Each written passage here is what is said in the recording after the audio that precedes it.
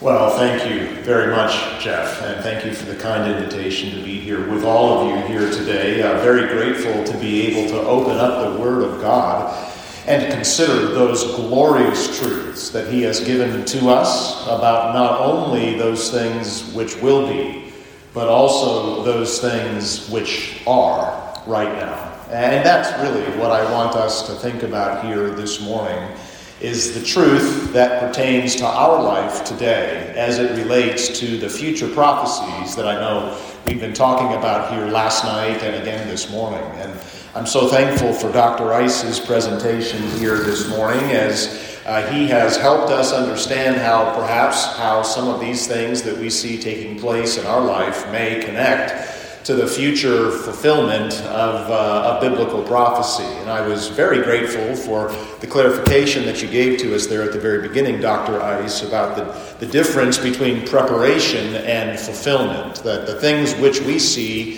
happening around us may well be preparation for the end times, but not necessarily the direct fulfillment of those end times. That's a question that I will often get as a pastor, are these things that we see happening around us the direct fulfillment of this prophecy or that prophecy?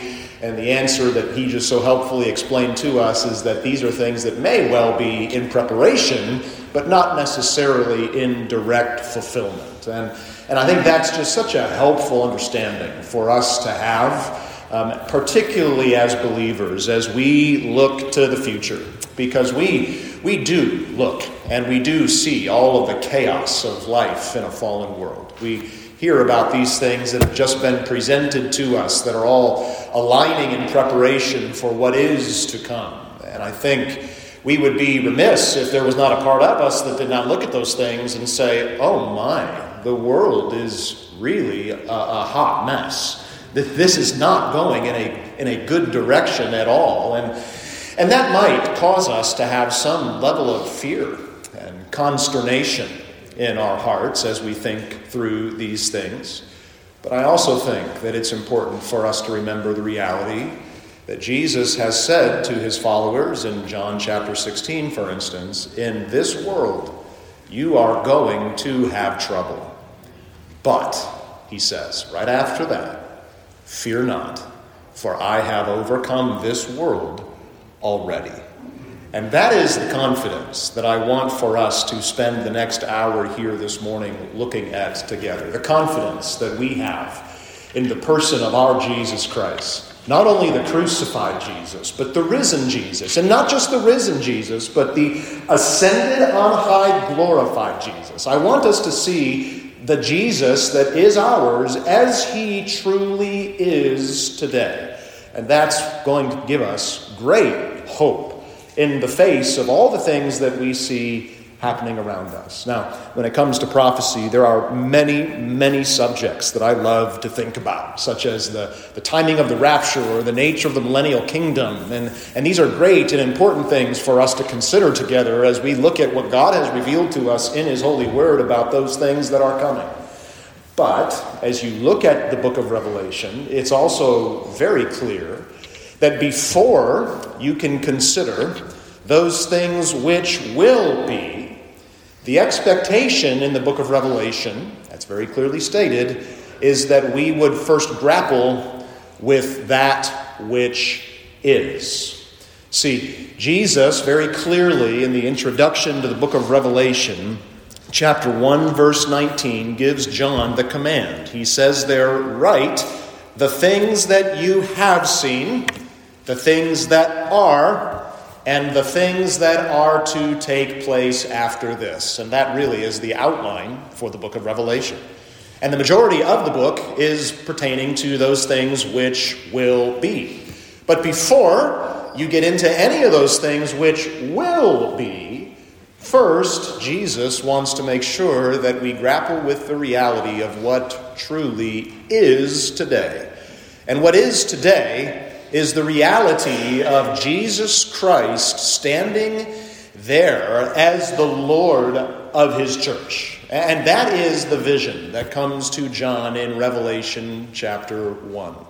And so while there are many texts that we could go to that pertain to future prophecy, there is actually a prophetic text that is given to us that pertains to life today, right here in the church. I want for us to think through that text, the reality of the glorified Jesus, who is our King, the one whom we now serve, the one who gives us the confidence and the hope and the peace to trust in his plan, regardless of the chaos of the world in which we are living today. So, even as we think through the chaos that we see around us, I think it's going to be very helpful for us to pair that chaos with the control, the sovereign control of our Lord Jesus Christ that is given to us right here in Revelation chapter 1.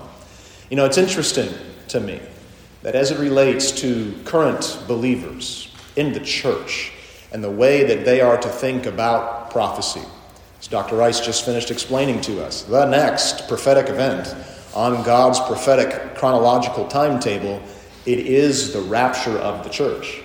And I find it very interesting that the book of Revelation opens and ends with an admonition to us as believers in the church to look for the appearing of our blessed one and only Savior, the King of Kings and Lord of Lords. You can see that there in chapter 1, verse 7. You can see it again at the end in chapter 21, verse 20. And in that final chapter, Jesus concludes not only the book of Revelation, but he also concludes the revelation of Scripture itself with the statement, "Behold, I am coming soon." And he says that not once, not twice, but 3 times in the space of one chapter.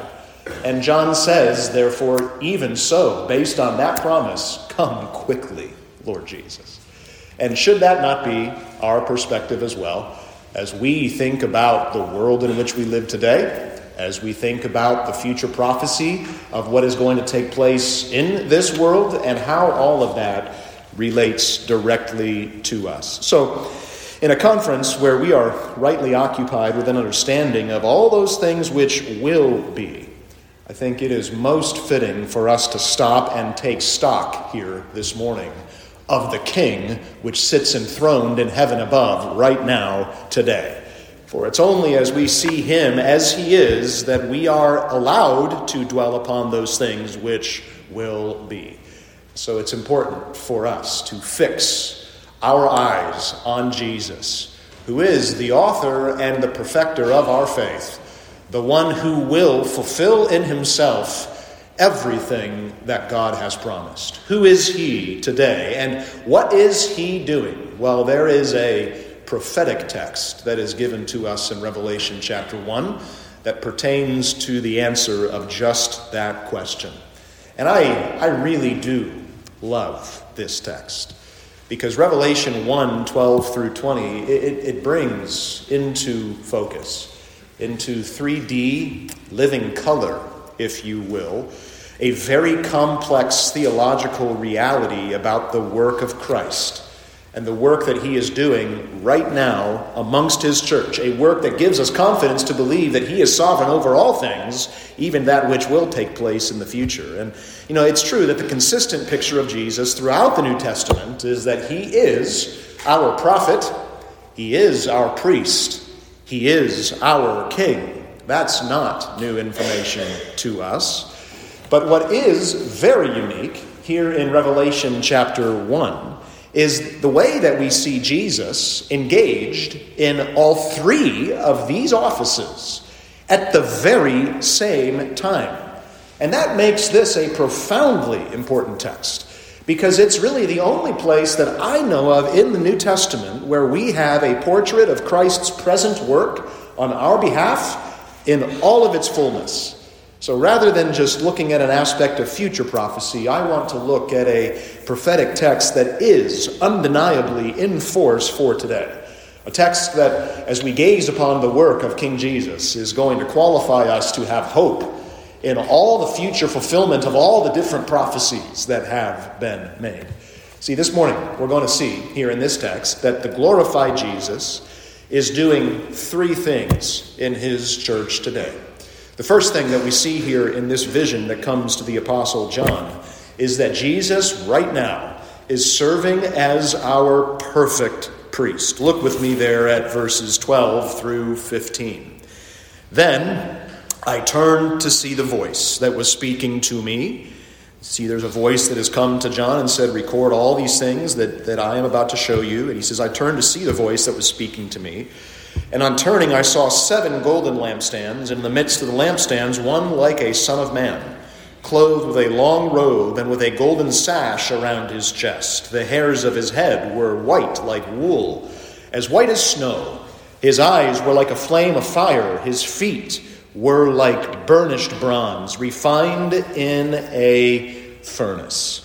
So as we get into this, we're going to see the priesthood of Jesus here on our behalf in the church today as we look at the different attributes that are ascribed to him right here in this vision.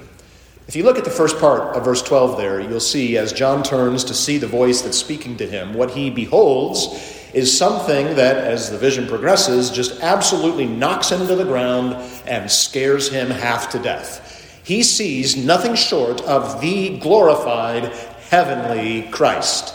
In short, what he's seeing there is Jesus as he actually is in heaven today.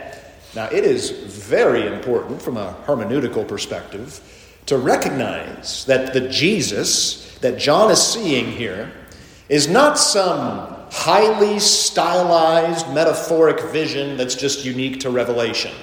And many interpreters will try to get away with saying that Jesus, he looks this way in the book of Revelation because, well, it's apocalyptic literature and therefore it's all symbolic. But we know better, don't we? We're at a prophecy conference, for crying out loud. See, we should reject that interpretation with all the force that we can muster. And here's the reason why. See, this is not some symbolic presentation of Jesus. No, this is a literal, physical description of who he is. And we know that because it's consistent with what the rest of the scriptures teach us about who the glorified Christ actually is. In Daniel chapter 10, for instance, Jesus there also shows up to speak to Daniel. And the description that's given to us in Daniel 10 prior to his incarnation, as he resides in the fullness of his pre-incarnate glory, is a carbon copy of what we see and find here in Revelation chapter 1. It's also the way that Jesus appears to Peter, James, and John at the transfiguration in Matthew chapter 17 during his incarnation. So, this is the reality of the glorified Jesus. And so, therefore, when we get to this text in Revelation, if it's consistent with the rest of the revelation of Scripture, then why would we all of a sudden assume that this is symbolic? No, see, this is the fiery Jesus of heaven in his glorified form. A man like unto us, yes. He's described here as the Son of Man, but he's also very much greater than us. See, there is no precious moments, cartoonized version of Jesus in heaven. No Jesus that looks just like you. There is this Jesus.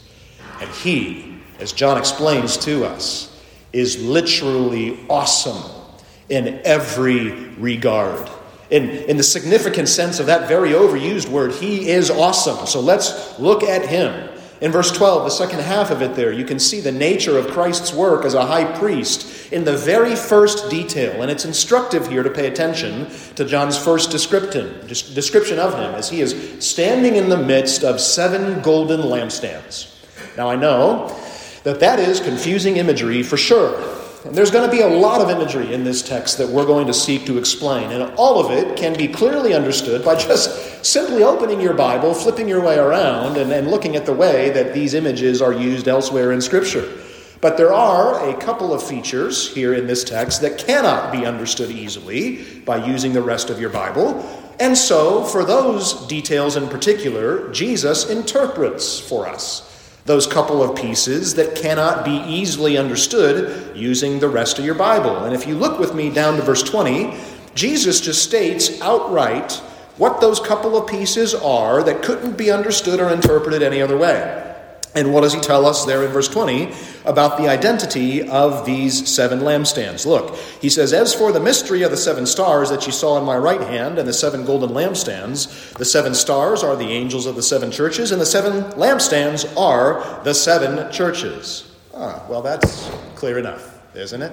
We're talking about 7 literal churches here. Those are the lampstands that are being talked about here in this text. 7 literal historical churches that were there in the first century, and there's much that could be said about those churches. In fact, I spent this past summer preaching our way through at New Community Church. I know some of you were there for that. Preaching our way through the instructions of Jesus for his churches and what he expects of us, the church, based upon his instructions to these churches.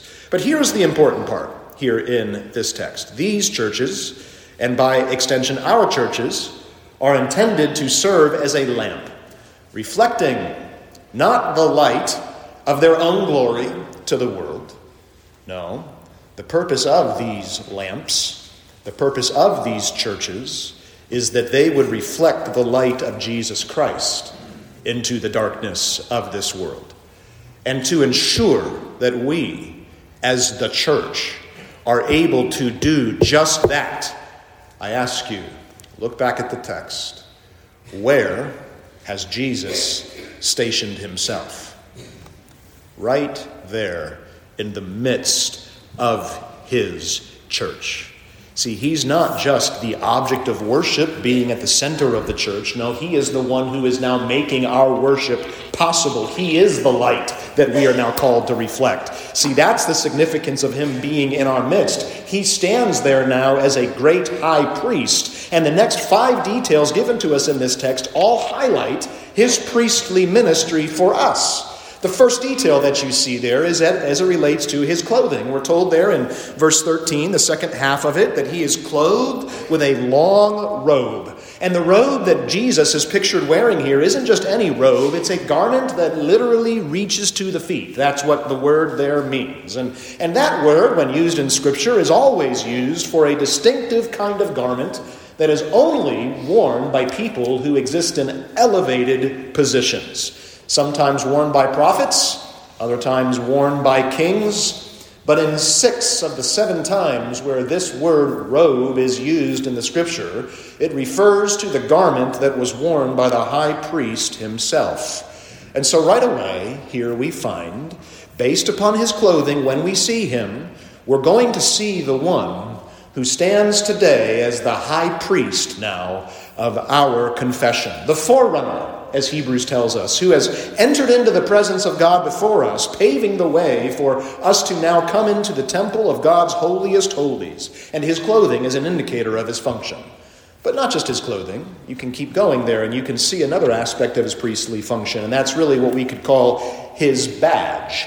In the last part of verse 13 there, you see this golden sash with which he is girded around his chest. It's a marker of the dignity and the glory that he alone possesses as our great intercessor. See, in Exodus chapter 28, we find that the sash of the high priest was a marker of his great dignity and exalted position. In the ancient world, working men wore a sash or a belt around their waist so that they could lift up and tuck the hem of their garments into it to get down to work. But people of higher elevation and status, they wore that sash up higher, wrapped around their upper chest, thereby symbolizing the elevated nature of their work, right up underneath their armpits, because they had no need, you see, to tuck in the hem of their garments to get to work, because they were in an elevated position. See, in the Old Testament again, the high priest wore a sash like this, but his was embroidered with gold. But the sash that Jesus, our great high priest, wears, his is made entirely of gold, not just fringes on the edges. No, his is indicating that he is unlike any other priest who has ever been or ever lived, and he is better than any of them. He is a better kind of priest. He is dignified and glorious, and there is no shortcoming in him whatsoever. That's what this indicates here in the text as we see the way that he is clothed. We keep going in verse 14, and you come across the description of his hair. The emphasis here is on the color of his hair. And you get that from the way that John struggles to describe the whiteness here. It's like white wool, he says, or even better yet, like the whitest of pure snow. Now, I know personally some people who have the most glorious manes of beautiful white hair. And I will not name any names at this point, but just know that I envy you, and I hope that in my elderly years I resemble you. But see, even the greatest head of white hair amongst humanity here on this earth, it does not compare to the image of what the Apostle John is seeing here. See, and we know that because a parallel description of Jesus' hair can be found on the Mount of Transfiguration, where Jesus' clothing was said to be white as light, whiter than any launderer on earth could get them. A struggle to capture the absolute purity of this whiteness. And that's what's in view here. Daniel chapter 7 indicates that the whiteness of his hair is an indication of his absolute perfection, which again is essential to his priestly role, because all the other priests, they all had to purify themselves.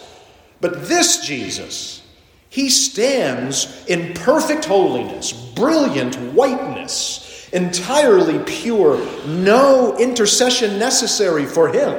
As our priest, Hebrews tells us, he is holy, innocent, unstained, separated from sinners, and exalted. That's what we should understand of him as we look at this picture of him that the Apostle John is giving to us. But we keep going, because John does not just stop there with his hair. He talks also about his eyes. And it's because of this perfection, look at what comes next here in the second part of verse 14. His eyes were like a flame of fire. Well, what does that mean?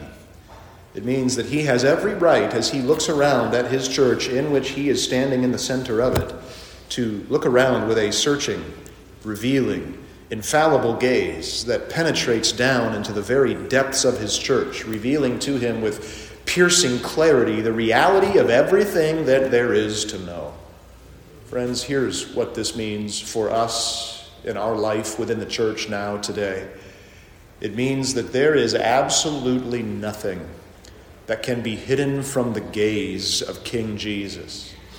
No, according to this text, he is here, he is in our midst, and his gaze is with the eyes of flaming fire that see literally everything, every secret thought, every hidden desire, every motive, every deed, every little scrap of sin. He knows about all of it. So much so that Hebrews 4:13 can say to us of him, no creature is hidden from his sight, none, but all are naked and exposed to the eyes of him to whom we must now give an account. And apart from his grace, that would be a very frightful reality.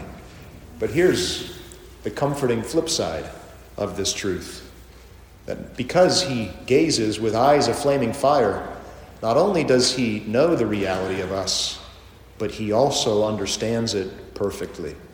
Hebrews chapter 2, verse 17 says he had to be made like us so that he might become a merciful and faithful high priest. For he himself has suffered when tempted, and here it is, so that he may be able to help those who are being tempted.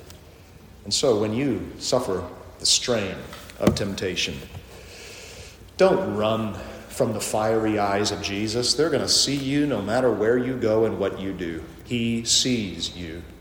Instead, you can run to this Jesus with full confidence that he will help you.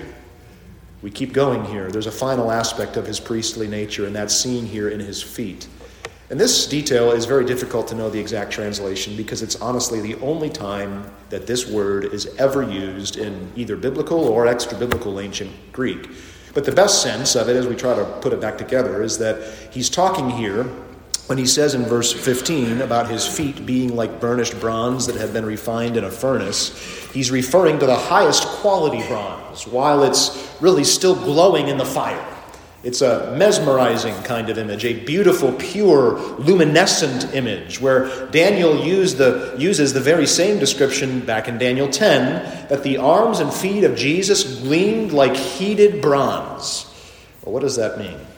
Well, it means here that the feet of Jesus now are perpetually in a condition of readiness to come to minister to you with the greatest of strength. That's why they're pictured as bronze. With the greatest kind of beauty. That's why they're burnished bronze. And the greatest kind of purity imaginable. That's why they're still glowing in the furnace. This is distinct, you see, from the old priesthood that once was.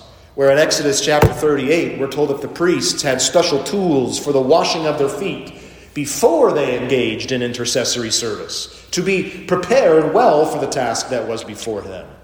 But Jesus, none of that preparation is necessary, because his feet stand perpetually ready to go and intercede on our behalf. See, all of these descriptions here that we've just gone through, whether it's his clothing or his badge or his hair or his eyes or his feet, all of them are indicators to us of the more perfect ministry of King Jesus in our midst. It's clear that John's eyes, as he's gazing upon this glorified Christ, they started out at ground level with his robe, and they moved all the way up to the crown of Jesus' head before coming back down and ending at his feet, where John gives him a full once-over.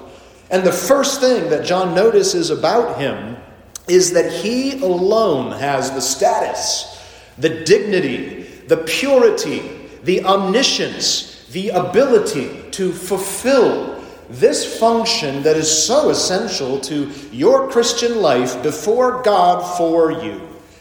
And here's the significance that now provides us with hope, because this is who our Jesus is for us today. Hebrews 9:11 tells us that Christ appeared as the high priest of the good things that are to come. He entered once for all into the holy places, not by the means of the blood of goats and calves, but by means of his own blood. My friends, as you sit here today and hear this description of Jesus as he actually is, fulfilling his priestly role for you, is that not the most beautiful picture of who your Jesus is that could possibly be imagined? You see, he's pictured here as being in the midst of his church, a great and merciful high priest who can understand and sympathize with our weaknesses. He is seated at the Father's right hand, interceding there on our behalf. And this is what your Jesus is concerned with right now. Your purity, your progress, making us now into the church, the perfected people of God. And so he moves amongst us, supplying and satisfying, purifying and pruning. And how are we now to respond to that reality?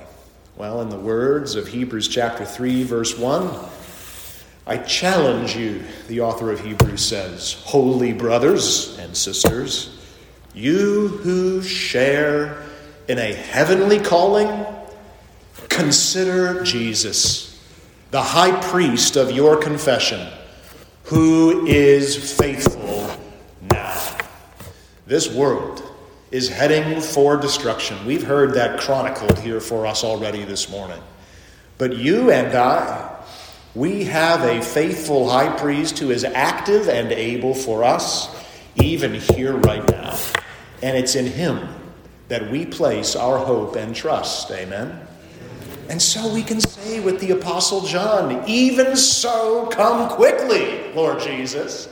But you see, my friends, this is only the first accounting of the number one office of Jesus, because there's still two more offices to go here in this text.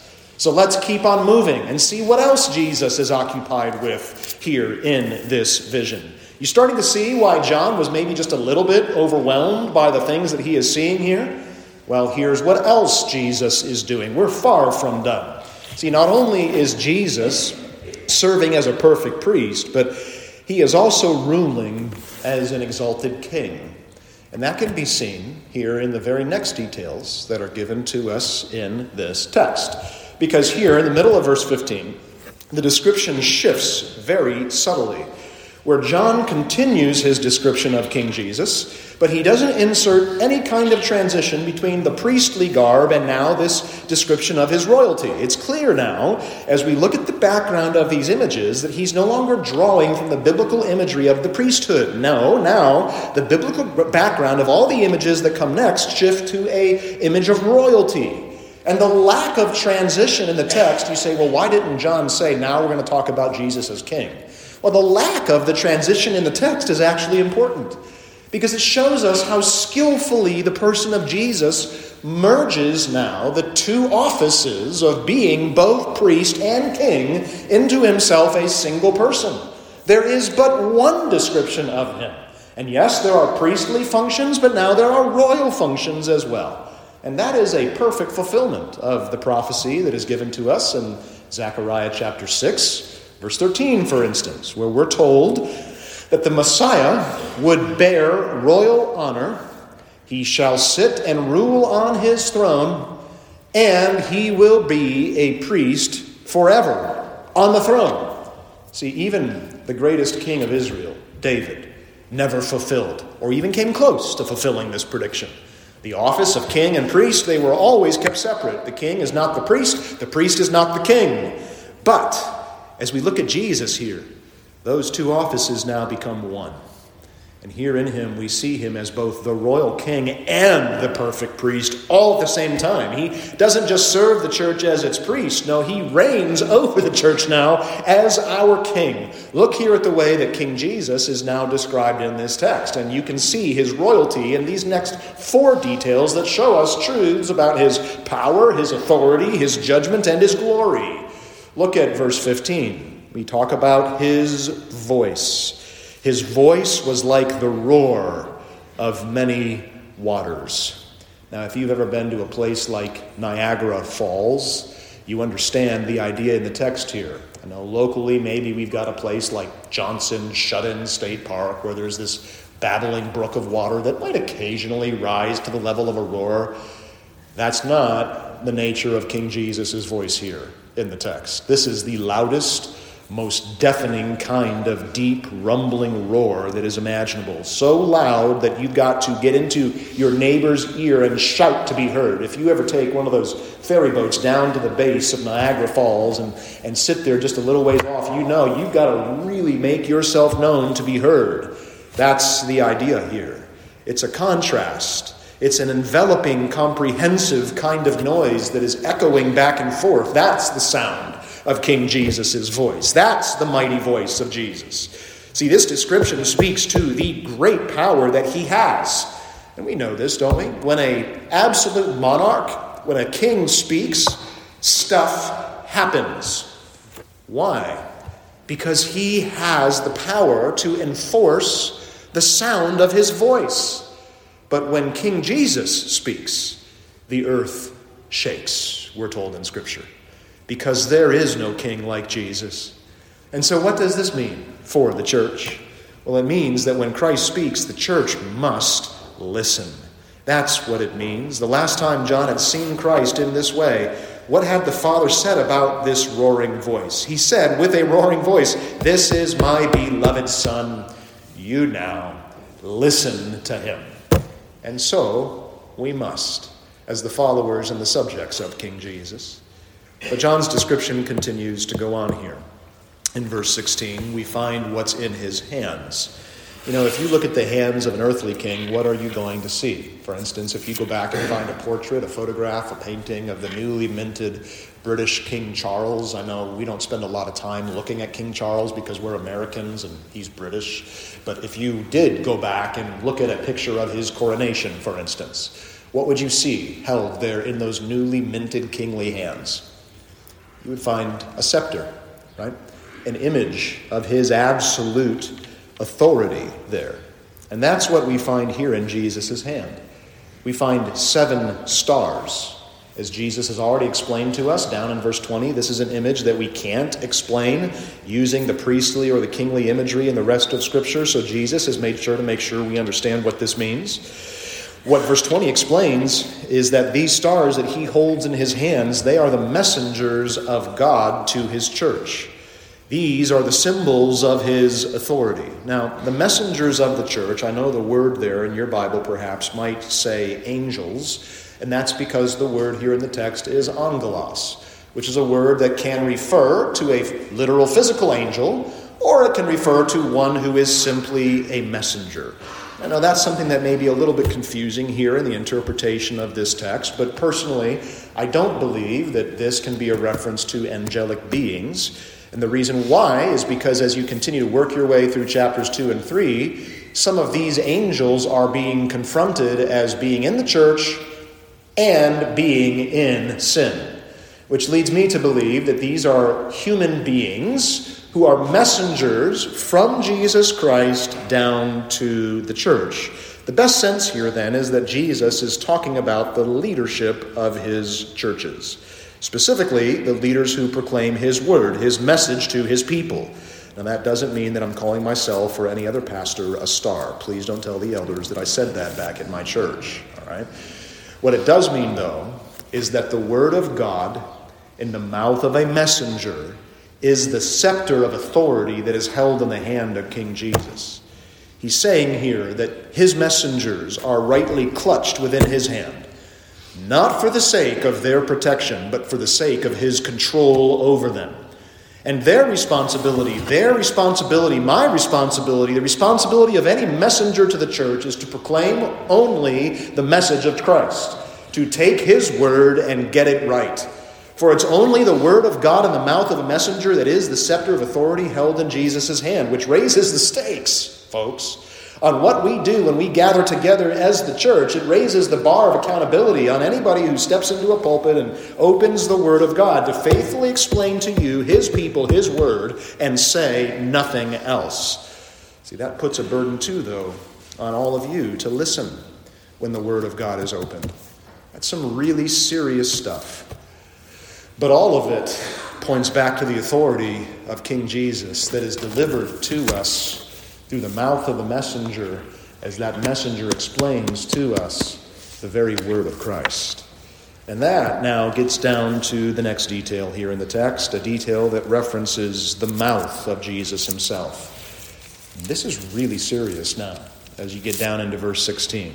Because as we're going to find here, there are some pretty sobering consequences if you deviate away from the word of God. And that's the reason for this next image. See, if we don't listen to his word, if we reject his word, if we deny his word, well, then there is a sword that is pictured as coming out of his mouth. And it is a double-sided sword, we're told. The sword is the words that he speaks, and those words, they fall upon those who fail to listen in judgment. Hebrews chapter 4, verse 12 speaks to the identity of this sword. It says the word of God is living and active, sharper than any two-edged sword, piercing to the division of soul and spirit, of joints and marrow, and discerning the thoughts and intentions of the heart. What are we learning here? We're learning that Jesus is the King, and he has the right to pass judgment on those who do not heed his commands. That is the image here. The two-edgedness of this sword, it doesn't just refer to the sharpness of the sword. Ooh, it's a sharp one. Or does it refer to the style of the sword? It's a cool one. No, it means that this sword, as it proceeds from the mouth of Christ, his word, it cuts both ways. It both protects us and defends the church from error outside, but it also protects and defends us from any deviation, sinfulness, and division from the inside. That's the impact of this being a double-edged sword. See, he has the right to wield it because he is the king. But then there is one other detail that is given to us here in verse 16, the last part of it.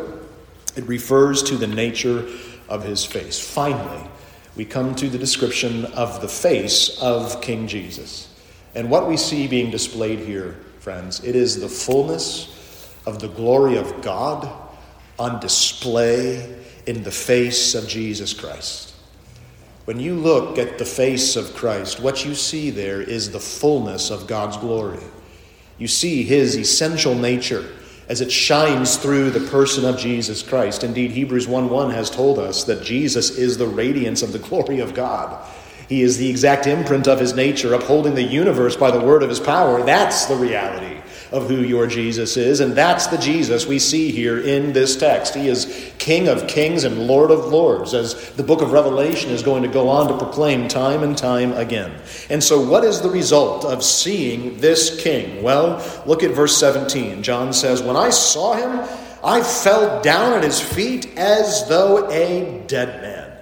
Which, by the way, is the response that every single human being who confronts the glory of God always has.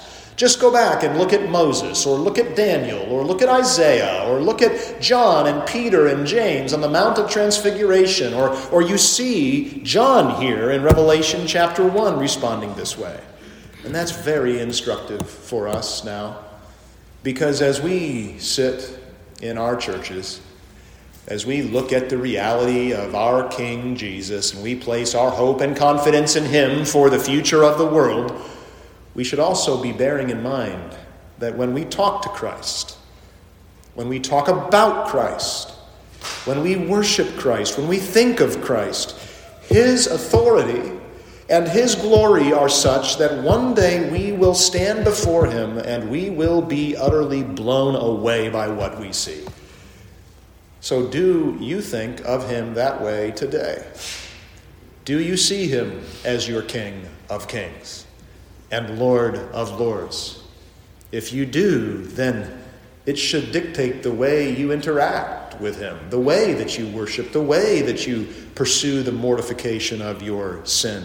It would impact the way that we cling to him in our urgent worship. It would impact the way that we would be eager to open his word to know him better. It would impact us in that we would be racing now to repent from our sin, knowing that it is in utter defiance of King Jesus, the one who stands glorified in heaven, ruling and reigning forever. So I ask you, is that you? Do you respond to him that way? But see, there is one more aspect of Christ's work that is given to us here to consider now in this text, and it's really the final office of Jesus. We've seen him here in this vision functioning as our priest. We've seen him here functioning as our king, but let's look at this third and final description that is given to us. What we see here is him proclaiming to his church as its most powerful prophet. Well, let's finish up John's vision of Jesus Christ with one final office, Jesus as our prophet. Now, I know that that is a foreign concept, to be sure, because we think of prophets as being there in the time of Scripture specifically. We don't believe in prophets running around here today, but that doesn't mean that Jesus is not functioning in this way on our behalf. And this office is no less important than the last two. Now, we know what a prophet existed to do, don't we? A prophet wasn't someone who just saw the future as though that were a very cool party trick. No. What was the primary function of a prophet in the time of the Scripture? Well, it was to deliver the truth of God to the people of God by giving them the Word of God. And oftentimes he would verify the reality of that message from God by forecasting the future. Well, that's really what Jesus does here in this text. And here's what's really amazing. Instead of simply telling the future and verifying his message, which is going to be the rest of the book of Revelation, he reminds John of one compelling truth, that he is the future. And that's the reason why there in verse 18 he says, I am the first and the last. Well, I'm sorry, that's the end of verse 17. He says, fear not, I am the first and the last. Jesus says, I can be a prophet. I'm fully qualified to be a prophet because I am the future. I don't need to use the future to validate my message because I am that future. I am both the first, I was there at the beginning, and I will be there at the end. See, the idea is that all things begin in him. All things will find their end in him. So fear not. And my friends in the church of today, that's what Jesus does here. And this is not a message only for John. It's a message for us too. Because Jesus comes to his church by way of John with a reminder of what is true. And the substance of his prophetic message to his church is that he himself is the definition of what is true. And because of that, John, the 7 churches of Revelation, you and me in our churches today should never be afraid. Come what may in the world around us, we have the ability to fear not. There is no cause for fear. And that was a vital message, I would remind you, to an early church that existed under the imminent threat of fiery trials and profound, intense persecution. And after all, isn't that the reason why John's on the island of Patmos to begin with? I mean, look back at verse 9. John is imprisoned on Patmos because of the word of God and the testimony, the truth about Christ. And yet, despite that, the message of Jesus to John is that you have no need to fear. Why? Well, John gave us the answer to that in 1 John chapter 4, verse 4, where he says, because greater is he that is in you than he that is in the world. See, friends, it's because of the power of God, power of Christ in you, that you have the ability to hope in days of darkness. He is the one who guides you amidst days of profound grief. He is the one who will sustain you in the face of opposition that you and I might face in our culture. And yes, it is even the power of Christ in you that will enliven you before the lions, if it were to come to that. This is the message of Christ for his church. Look at verse 18. He says, I am the living one. I love this now. Behold, I died, and look at me now.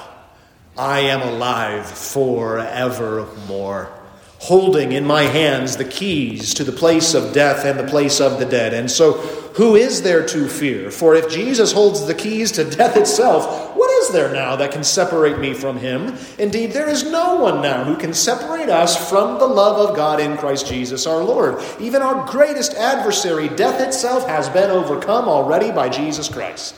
And now he comes here in this text to his church as a powerful prophet to declare that very mighty message that he is the very definition of life, having overcome death.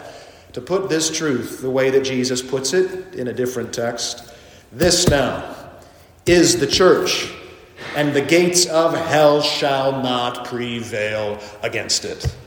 See, I think it's very important for us Christians to not fear, to not get all concerned about the destination of this world in its future.